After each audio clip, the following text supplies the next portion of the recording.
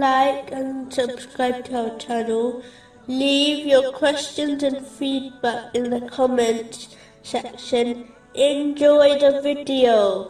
Continuing from the last podcast, which was discussing chapter 14, verse 38. Indeed, you know what we conceal and what we declare, and nothing is hidden from Allah on the earth or in the heaven.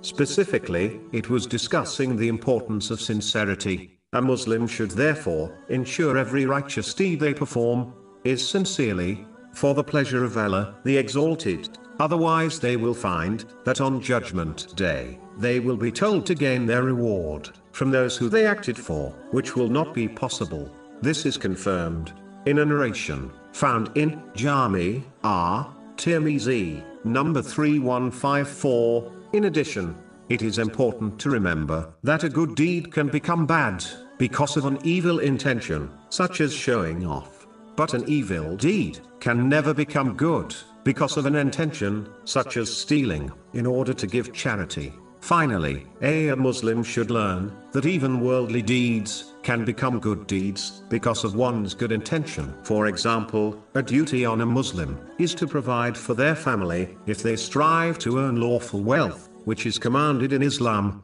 in order to provide for the necessities of their family. Then it will be recorded as a good deed, as they are fulfilling the commands of Allah, the Exalted. This is confirmed in a narration found in Sunan an-Nasa'i, number 2546. Correcting one's intention is the foundation of Islam, as without it, no righteous deed will be rewarded on Judgment Day. Therefore, Muslims should gain the necessary knowledge in order to correct their intention, so every lawful action, whether worldly or religious, becomes a righteous deed, which will benefit them in both worlds.